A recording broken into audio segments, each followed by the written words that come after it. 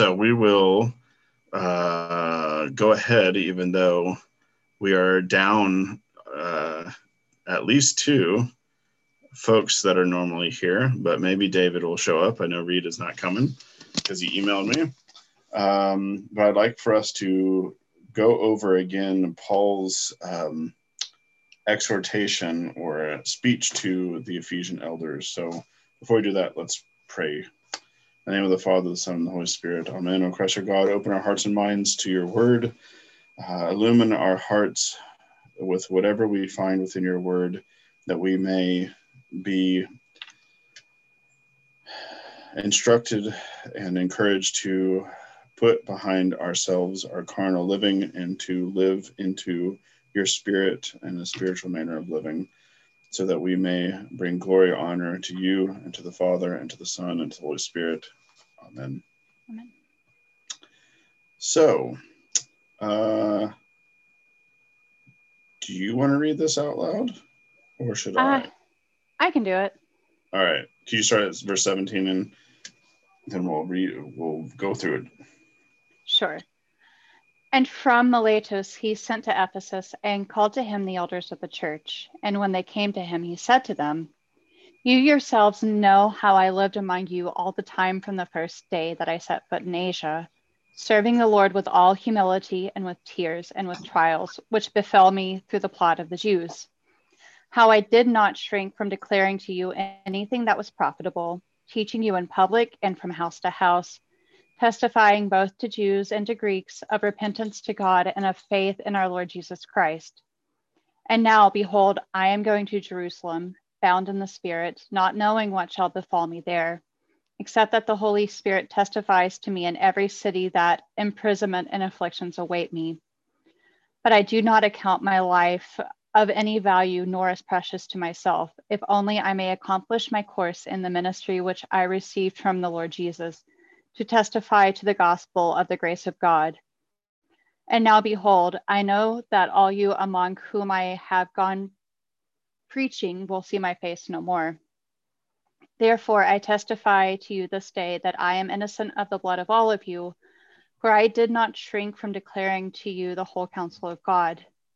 Take heed to yourselves and to all the flock in which the Holy Spirit has made you overseers, to care for the church of God, which he obtained with the blood of his own Son. I know that after my departure, fierce wolves will come in among you, not sparing the flock. And from among your own selves will arise men speaking perverse things to draw away the disciples after them. Therefore, be alert, remembering that for 3 years I did not cease night or day to admonish everyone with tears. And now I commend you to God and to the word of his grace, which is able to build you up and to give you the inheritance among all those who are sanctified. I coveted no one's silver or gold or apparel. You yourselves know that these hands ministered to my necessities and to those who were with me.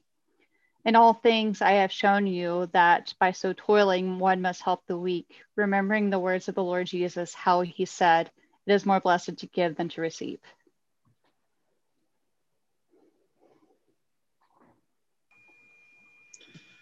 So there's a reason why I don't think we even hardly talked about this the last time. David, are you there? I think I saw that you joined us. I'm here. There you are. For whatever reason, my screen wasn't showing your screen.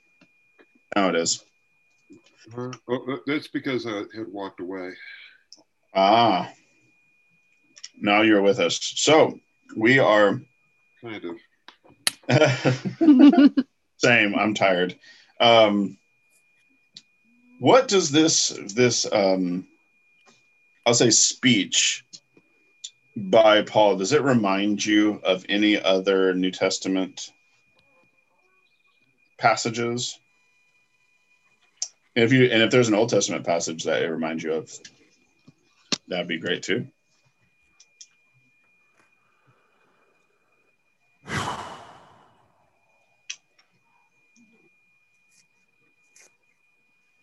Bueller.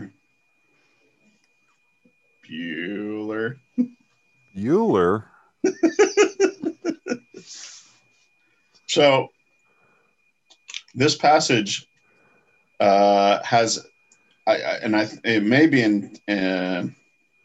with intent.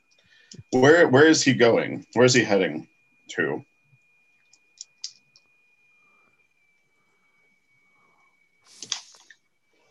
Verse 22. I haven't got my glasses on, so I can't tell. He's going to Jerusalem, right? That's the end. Mhm. Because from Jerusalem, then he's going to head to Rome. And because he wants to go further west. And he's a citizen. But yes, which is why he's going to Rome. This whole section has has echoes of what we tend to call the high priestly prayer of Jesus. You have his face is he's heading towards Jerusalem. For Paul, he's bound in the spirit. For Christ, he set his face towards Jerusalem, and that was the direction he was going. And there, as Paul says, what awaits him is imprisonment, afflictions. Something bad is going to happen in Jerusalem. Same with our Lord.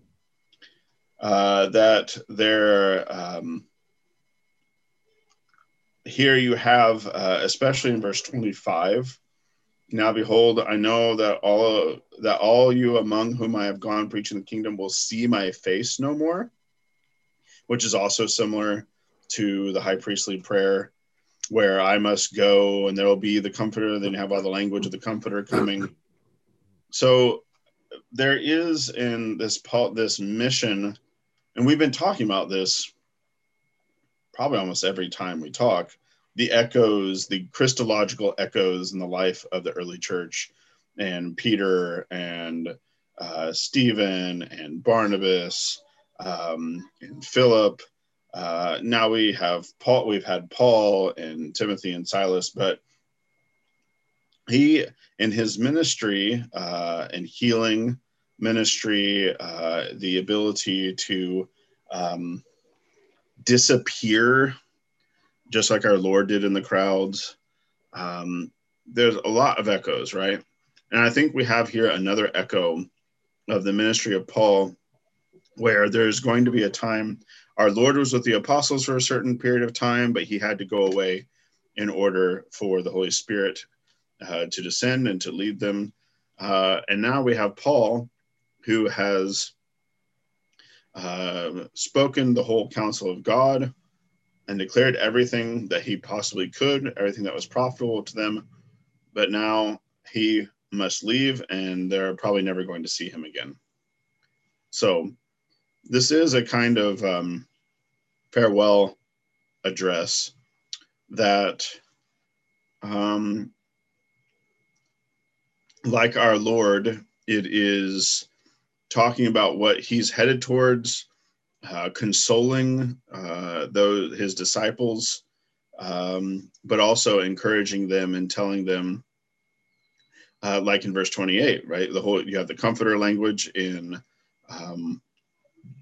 the high priestly prayer, and it's the Holy Spirit that has made these elders over the flock to take care of the church that was obtained with the blood of the Son, and that there's going to be fierce wolves, all of this. So you have interesting parallels between the high priestly prayer of our Lord, and then here with Paul and his very impassioned farewell address to the elders at Ephesus.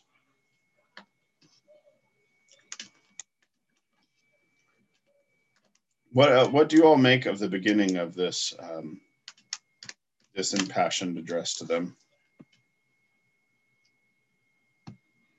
or anything at all that jumps out to you?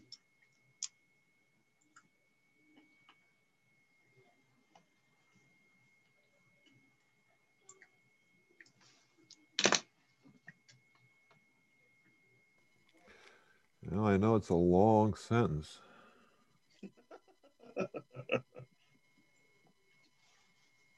Takes up. So while you all are cogitating and stewing something up. Another aspect of this, we have seen Paul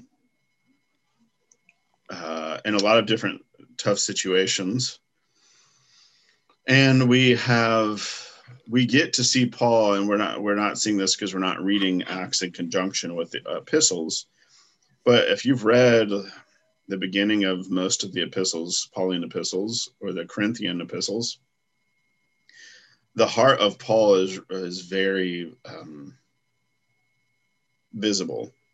And I think the Paul that we see here in Acts very much lines up with the impassioned pleas and reminding of. We were reading through Colossians right now in the weekly lectionary. There's a weekend lectionary, and then there's a weekday lectionary in the church. So we're in Colossians right now, having finished Philippians, before that Ephesians. And in Colossians, as you have the tears, the heartfelt prayers. As soon as he'd heard about their faith, he is praying for them. He doesn't have any qualm with sharing his feelings about how he feels for those that he has served, those that he has preached the gospel to, but not just preach the gospel, but tried in every way possible to equip them, to bring them to a knowledge of truth, and to bring them and raise them up to maturity in Christ. So we have here very much Paul, you know who I am, right? I've lived among you. And here in Ephesus, if I remember correctly, he was there 2 years, right? Preaching and teaching. So they know Paul. They probably know the things that maybe he doesn't like to eat, or things that makes him grumpy. Because surely there's something. And but his example among them, the humility, the tears, and the ways in which he encountered the trials that befell him, they know who he is. And that he had no problem. He had courage to declare everything. And I think it's important here later on. Let's see here. Let me find the specific verse. Verse 27. Well, I will start in verse 26, actually, where he testifies to them. At the beginning, he talks about, this is the way of life. You've seen how I've lived among you, the humility, the tears. And then he says, I'm innocent of the blood of you all. If I remember correctly, there's a passage in Ezekiel that has a reference to the pastoral, the responsibility of the prophet. And he talks about how he's innocent of the blood because he has preached to them. He has done the duty. He has discharged what he's supposed to do. And how has he done that? For Paul, it's that he didn't shrink from declaring the whole counsel of God. What do you think Paul means by the whole counsel of God? I can't help but mention Father Stephen DeYoung. Oh, go ahead. Oh, that's the name of his blog. The whole counsel of God. Yes. So now I know. My head was. I know where he got it. And we got to be careful not to mention him again, because they say if you say his name 3 times, he appears. So. Or his mom calls. Have you all seen Father Damick says you don't say his name 3 times or he appears. Depends on how much. Y'all seen the most recent Lord of the Spirits podcast or heard it? No, I haven't listened. I haven't listened to it. Well, you'll understand my joke then. His mom calls. Oh, really? Oh, that's good. That's good. I'm trying to get to that. I've got so many podcasts, and I kind of listen to them in groups. Kind of the way I watch TV. Right. Like Inspector Lewis. Well, the only way to watch Inspector Lewis is start at the beginning and watch every episode until you're done. Well, Lord of Spirits is going to be the same way. I started at the beginning and watch every single one, but I'm sorry, the whole counsel of God. It's a beautiful phrase. Yes. And I think it's so beautiful. I have a hard time. I don't know how to interpret it. It just kind of means what it says. It's like I declare to you everything. Yeah. And you know, Do you Paul, think that's challenging for an apostle or a priest, someone ministering, even in our own situation, to declare the whole counsel of God? well, in our own day and age, it's very challenging, apparently. Apparently. Well, what I'm saying, yeah, because when Paul says the whole counsel of God, I'm always reading Acts. I more and more associate Paul with the road to Emmaus. Oh. And that Jesus walks along with the disciples on the road to Emmaus, and they don't know who he is. And he explains how he was revealed through the Old Testament.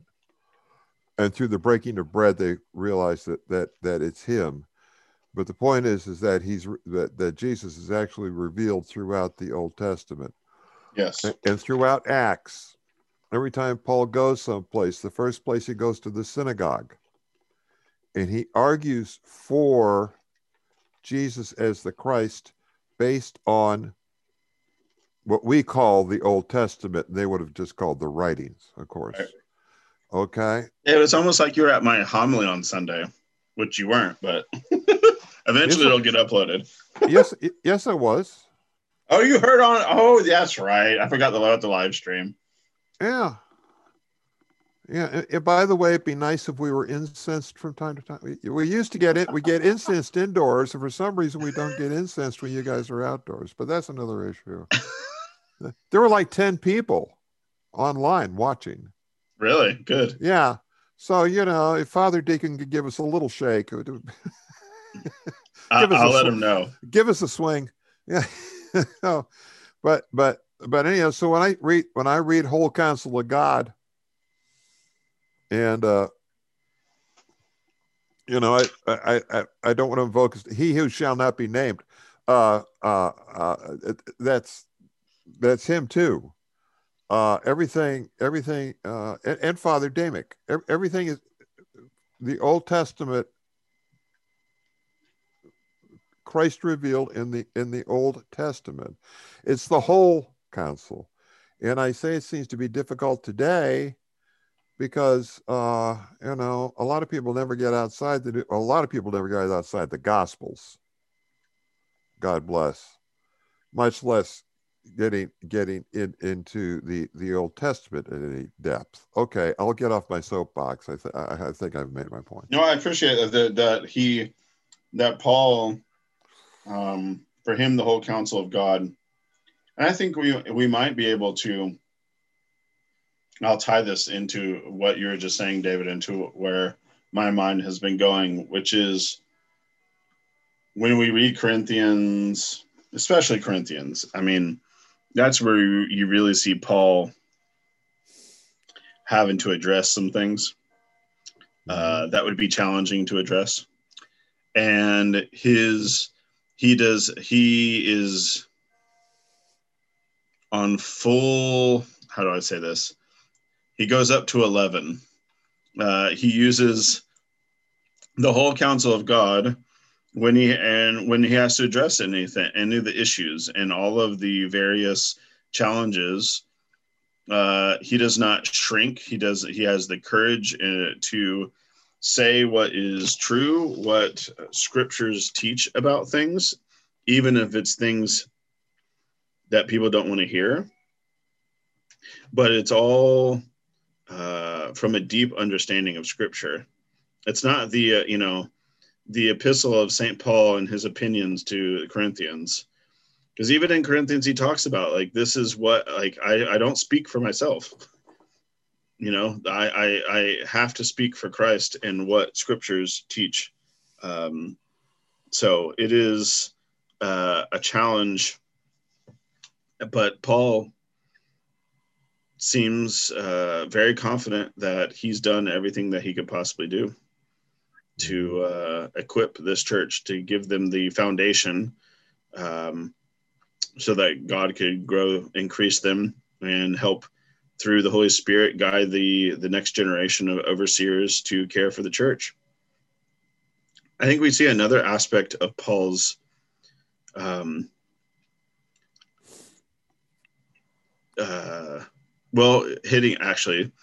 hitting on the theme that we've hit throughout Acts is the issue of money. Verse 33, Paul, I coveted no one's silver or gold or apparel, and he took care of himself. He did not lean upon others. We know from other passages of Paul that he believes it's a right for the minister to receive, but for him, it was a matter of principle, of apostolic kind of kenosis, which I see it as echoing Barnabas and the early church, that Paul is continuing that same spirit. He is not one of these super apostles, to use the Corinthian language, because he has fully divested himself. And you would not be confused to think that Paul was interested in you because of the money that he receives from you, that he's somehow a paid, a bought man. But he is taking care of himself, not administered to his own necessities, but also by helping those who are weak. And the general trend of why he's going to Jerusalem is to bring money from the Gentiles to Jerusalem to help. Another movement of sacrifice of one's goods for the sake of the other. So we see a lot of Paul, the apostle, the kind of apostolic shadow or figure that he cuts, the confidence and the example he gives in the teaching, everything of Scripture, not just choosing the nice parts or the easy to hear parts, and that he was all of this is bound up in his self-sacrifice and love, and specifically, I think for him, the tears that he shed for the faithful. It is he sets a very high standard for pastoral care and what a pastor is to be like. It's a challenge. It strikes me, I never thought about this before tonight, but he was really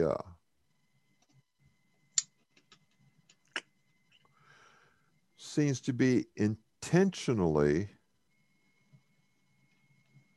rejecting the station and the lifestyles of the Pharisees and the Sadducees. It never occurred to me before, but I look at it and go, it seems quite intentional, because he was a Pharisee, yes, and yes,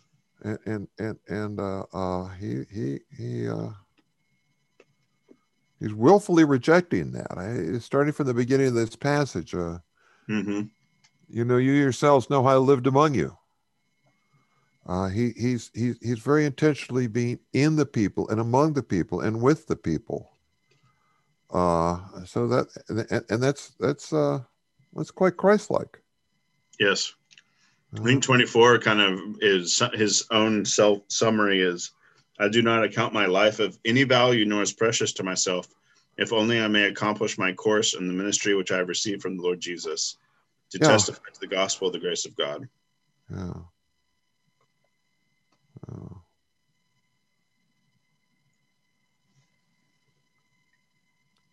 Not to put too fine a point on it, but I'm not sure he would be very impressed with 21st century preachers who own their own Learjets. No, I think he I don't think he's a Learjet kind of guy. No, I think he would also be leery of the rest of us too. I think he would be too. Yeah. We're a little comfortable. He actually strikes me as quite Gandhi-like. You're not really owning anything, uh-huh. and just Yeah. Are there any other aspects of it? Except instead of working at the weaving machine, he makes tents. Right.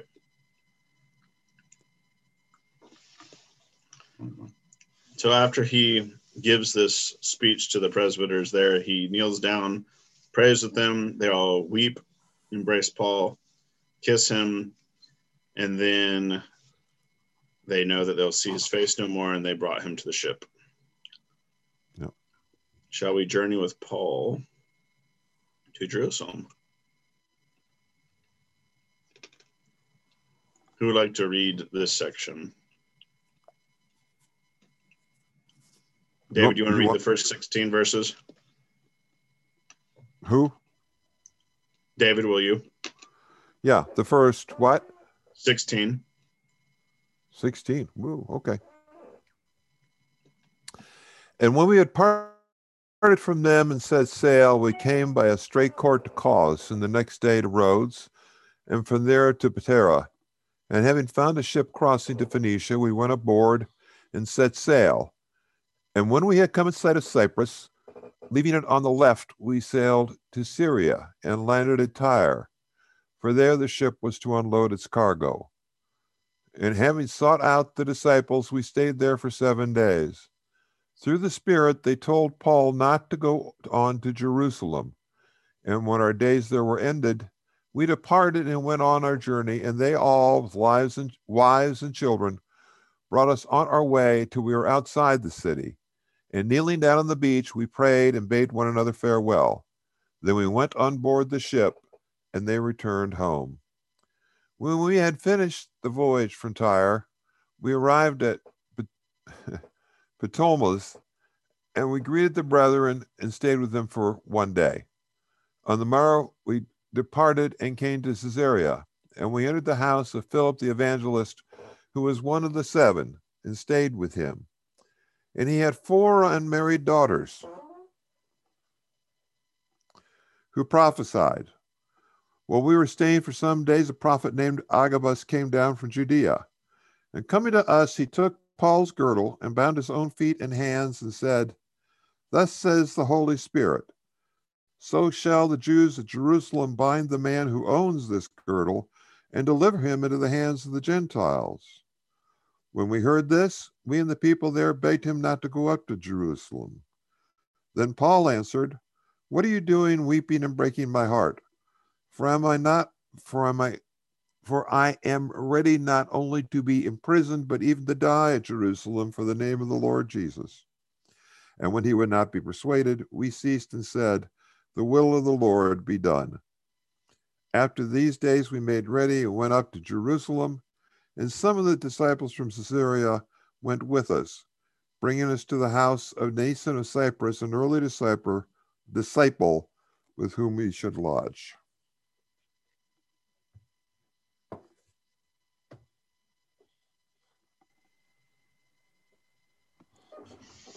So Paul continues his journey to Jerusalem, but he stops in Tyre.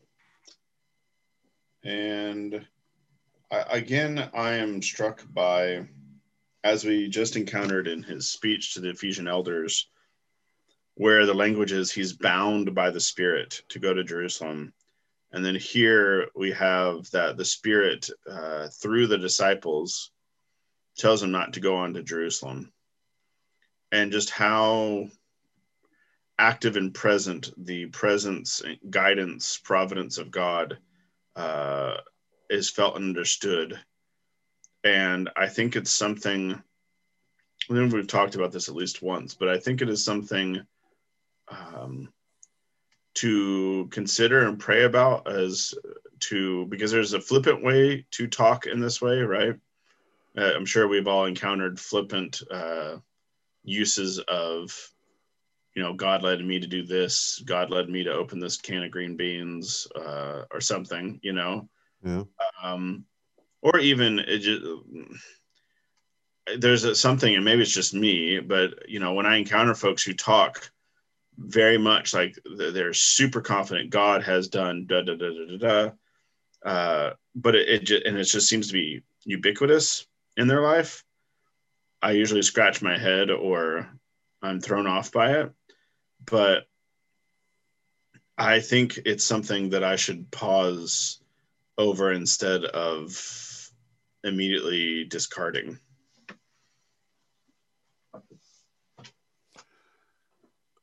Father, excuse me, but does the Holy Spirit really tell him to not go to Jerusalem? Through the Spirit, they told Paul not to go on to Jerusalem. Verse 4.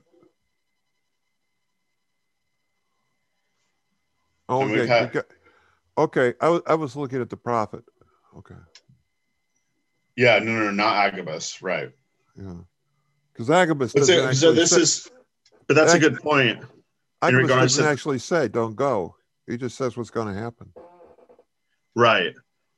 But I think what's important, actually, when you bringing Agabus into this, my out loud pondering, is the mediation of the Spirit is a communal activity. The Spirit, there are times where the Spirit has communicated with Paul through a dream or etc. But here we have it. It's the disciples that mediates the voice of the Spirit, and then Agabus says, "This is what the Spirit has to say." Mm-hmm. I think there's something important about that, because I think a lot of times when I encounter it, or it's a tendency, partly because of the individualism of a lot of modern Christianity, me and my buddy Jesus, this is a deeply communal and ecclesial experience, where the Holy Spirit is discerned, mediated through the presence of others and what they're asking or requiring of Paul. What do you all make of this meeting that Paul has in Tyre?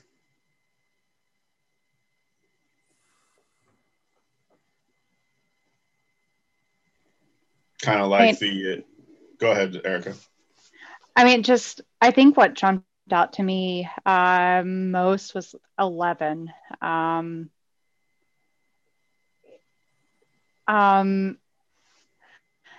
of gives me, or it reminds me a bit of Jesus at the tomb, and Martha, do not hold on to me. Or was that Mary? I don't. That's kind of what. Yeah. He's continuing his farewell to her. This is his last. Stop. Last venue. His entire. Yeah. Yeah. Yeah.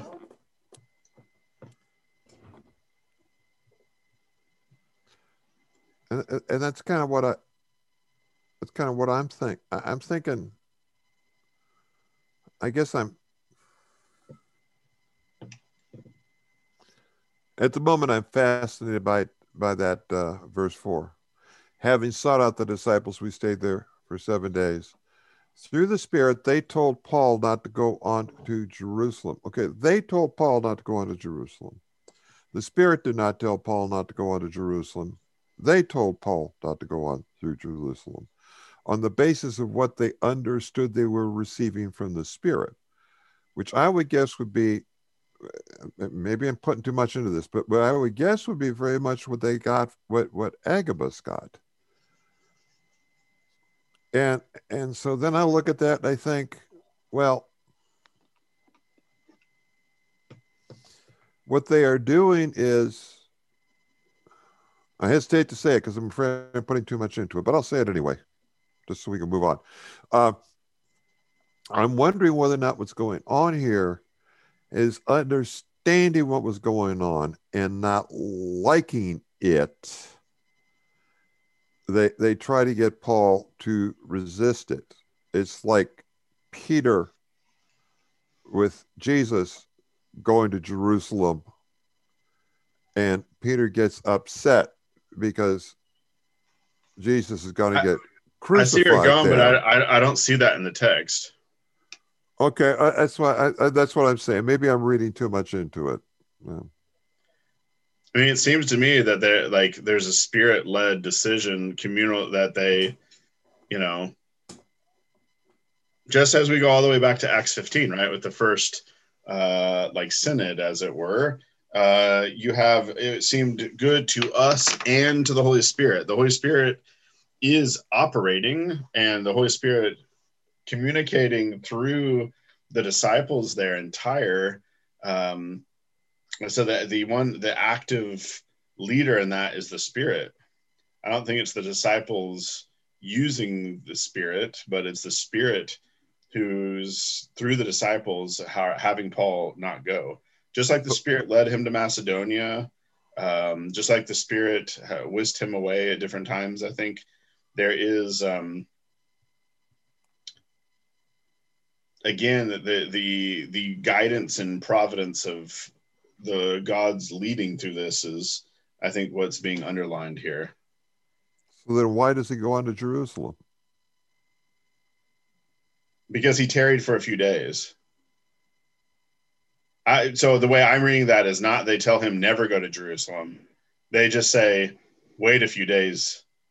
Don't go just now. And then he stays there 7 days. That's a long time. Okay. That's how I read it.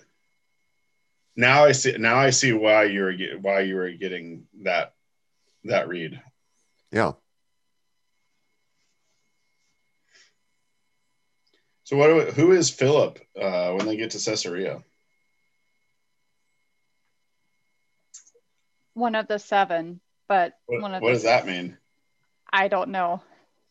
Come on, Erica. Think back months ago now. I can barely remember what I had yesterday, so yeah, I don't remember what I ate yesterday, that's for sure. It says Philip the evangelist. Yeah. Who is the Philip in Acts earlier?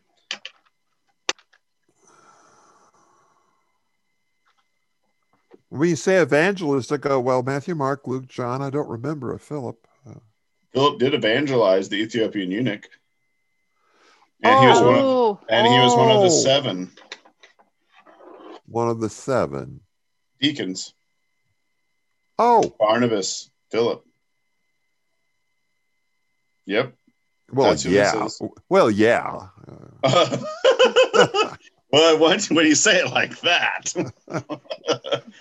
So I find it fascinating, like prophecy. I'm coming away from the book of Acts, and you know what the book of Acts is making me want to read and revisit?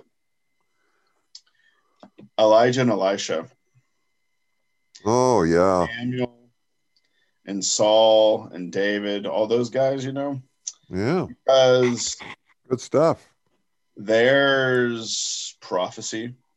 Let me get my finger in there. The Spirit. Demons. We've encountered demons recently.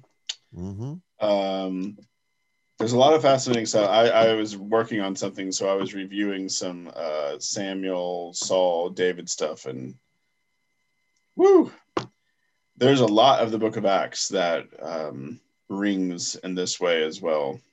Mm-hmm. 4 unmarried daughters who prophesied. Why? So I'm just left with, okay. 4 unmarried daughters who prophesied. Okay. Cool, Luke. Noted. Moving on. Obviously, there must be something important here about them being... I mean, we've already talked about the fact of the presence of prophets in the early church, and Agabus has also showed up earlier as a prophet. So he's making another appearance. Mm-hmm.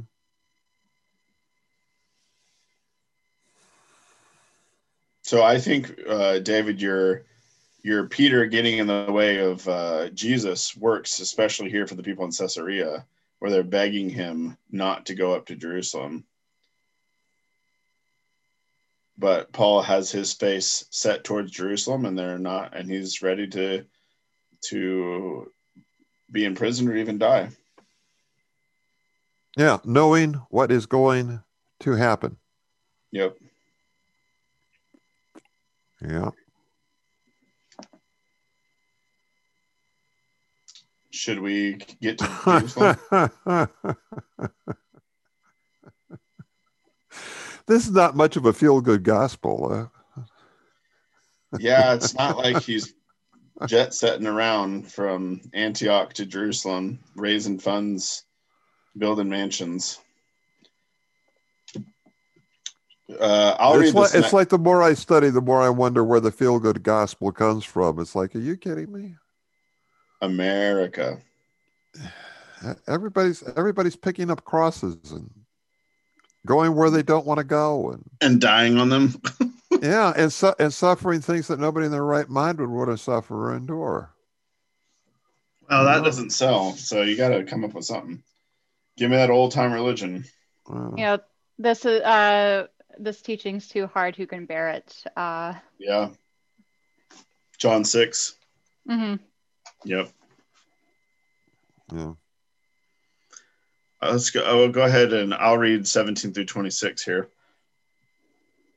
When we had come to Jerusalem, the brethren received us gladly. On the following day, Paul went in with us to James, and all the elders were present. After greeting them, he related one by one the things that God had done among the Gentiles through his ministry.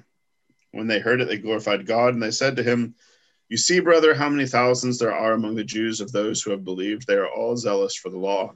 And they have been told that about you, that you teach all the Jews who are among the Gentiles to forsake Moses, telling them not to circumcise their children or observe the customs. What then is to be done? They will certainly hear that you have come. Do therefore what we tell you. We have 4 men who are under a vow. Take these men and purify yourself along with them and pay their expenses, so that they may shave their heads. Thus all will know that there is nothing in what they have been told about you, that you yourself live in observance of the law. But as for the Gentiles who have believed, we have sent a letter with our judgment that they should abstain from what has been sacrificed to idols, and from blood, and from what is strangled, and from unchastity." Then Paul took the men, and the next day he purified himself with them and went into the temple to give notice when the days of purification would be fulfilled and the offering presented for every one of them. So this is fascinating. Nazarene. Yes, the Nazarene vow. We have here, this is again something that so many bad ideas about what the law is, that it is just the moral law or it's the ceremonial law, and they'll folks will make these breakdowns as they're trying to wrap their heads around what the relationship is between the scriptures, the Old Testament and the New Testament. There is, as we've from the very beginning of this class talked about, the parting of the ways was in transition. There was not a clear cut here. Paul doesn't seem to have any trouble with doing exactly what he should do as a Jew. He just doesn't think that a Gentile needs to do these things. And over time, the church, basically, as the church goes through the subsequent generations, there would be at some point a time when, there is no temple, so there's that. So there's the inability to do that after a generation or two. But we have Paul here follows what James and the elders in Jerusalem tell him, and he shows that he's kind of like our Lord when he said, "I came to fulfill the law, not to abolish it." So when we've talked about Timothy and why Timothy was circumcised, right after, Paul seems to be very specific about that Gentiles don't need to follow the law. That we see that Timothy was Jewish, and for the sake of the gospel, Paul is going to become all things to all men, so that he might win all to Christ. So this whole event is Paul's affirmation. I also think it's a great gesture of unity. Paul obeys and humbles himself. He could have made a big ordeal about this. I have a feeling that Paul my understanding of Paul is that I don't think he thinks that this is actually required of him anymore, but he's going to do it for the sake of those who believe it's required. Now, I'm going to put an asterisk next to what I just said and say I'd have to think about that to see if I would stand by that or not. But my understanding of Paul, what he's doing here is he's not acquiescing out of weakness, but out of a pastoral strategy. He's trying to be wise with the folks that he's got, because otherwise he would alienate them and undermine his own ministry. Anybody else have any comments about this Nazarene vow and what Paul's doing? I'm trying to remember where the verses are where Paul talks about, when I was with these people, I was like this, and when I was with those people, I was like that. And, in Corinthians, become all things to all men. Yeah. So that I might win some. 1 Corinthians 9:22. So, though I am free, this is new NIV, so forgive me. Though I am free, this is verse 19. Though I am free and belong to no one, I have made myself a slave to everyone to win as many as possible. To the Jews, I became like a Jew to win the Jews. To those under the law, I became like one under the law, though I myself am not under the law, so as to win those under the law. To those not having the law, I became like one not having the law, though I'm not free from God's law, but I'm under Christ's law, so as to win those not having the law. To the weak I became weak, to win the weak. I have become all things to all people, so that by all possible means I might save some. I do this all for the sake of the gospel, that I may share in its blessings. Again, caveat NIV, not my favorite translation, but yeah. But it's got the spirit of the thing anyway, and it look. I would suggest that's what he's doing here. yes, He's becoming all things to all people. Yep. You know, have a, I guess, kind of question / clarification. Like verse 25. I think it's one of the letters to the Corinthians about the meat that's been sacrificed to idols. Like, yep, it's okay to eat it, but if it's scandalous to your brethren, you probably shouldn't do it. So I'm just kind of curious when there was a change. Think that so this is Acts 15, right? What they're talking about here, right? The same decision. Yeah. I think this is Paul, the principle that we just read. Paul thinks this applies to everybody. So that means for the sake of the weaker brother, Paul is going to do what he needs to do. So under those under the law, he's going to act like he's under the law. Well, no, but here it's like instruction to the Gentiles who have believed. And then later on, it's kind of like it's okay, just don't do it if it's going to scandalize people. Yeah, I think that's his gloss on Acts 15. That would be my guess. That's a good question. I'd have to go back and reread that chapter, because that's one of those, as you may imagine, pretty contentious chapters in interpretation, right alongside the verses about head coverings, which everyone just goes. So I think Father Stephen DeYoung, I only said his name once, his article on head coverings is interesting. But if you were to read like the scholarly literature about it, everybody's confused. There's just a lot of questions about what's going on with the head coverings. Yeah, in Corinthians. And I would have to go back and revisit the chapter on sacrificing eating meat sacrificed to idols. Yeah. Did we get Paul arrested tonight? Shall we get Paul arrested tonight? Yeah, sure. It's 8:30. I'm tired. Let's get Paul arrested. Yeah. Let's do that.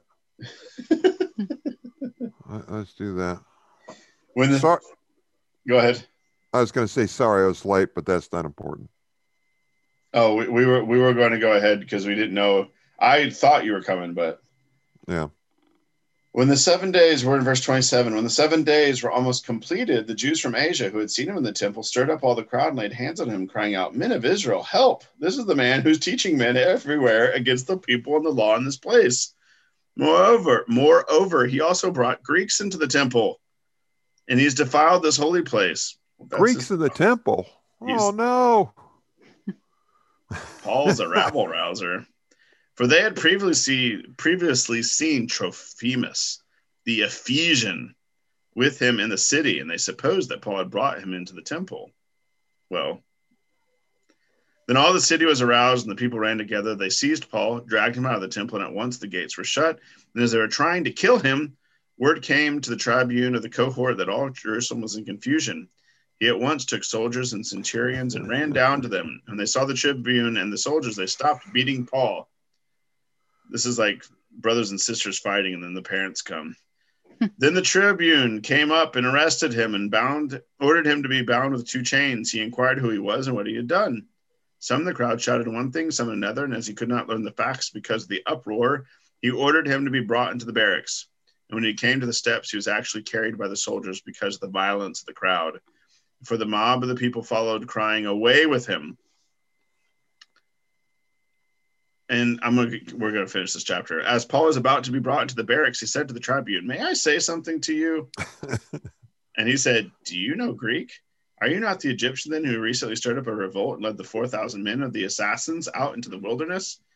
Paul replied, "I'm a Jew from Tarsus in Cilicia, a citizen of no mean city. I beg you, let me speak to the people." And when he had given him leave, Paul, standing on the steps, motioned with his hand to the people. And when there was a great hush, he spoke to them in the Hebrew language, saying, "Oh, we're not going to do that tonight." Yeah, why'd you do that? Cliffhanger. Because I've watched too many shows, so now you're all yeah. hanging at the edge of your seat. So I just want to comment real quickly that it's just like every other city he goes to. Yes, exactly. I think a lot of those cities are foreshadowing some of this. He dodged the last one, right? Because they probably would have killed him in the last one. Or Artemis is, make Ephesus great again. Poor Artemis. Poor Artemis. Sorry, I couldn't. It was low-hanging fruit. So we have Paul here is now, he's done it.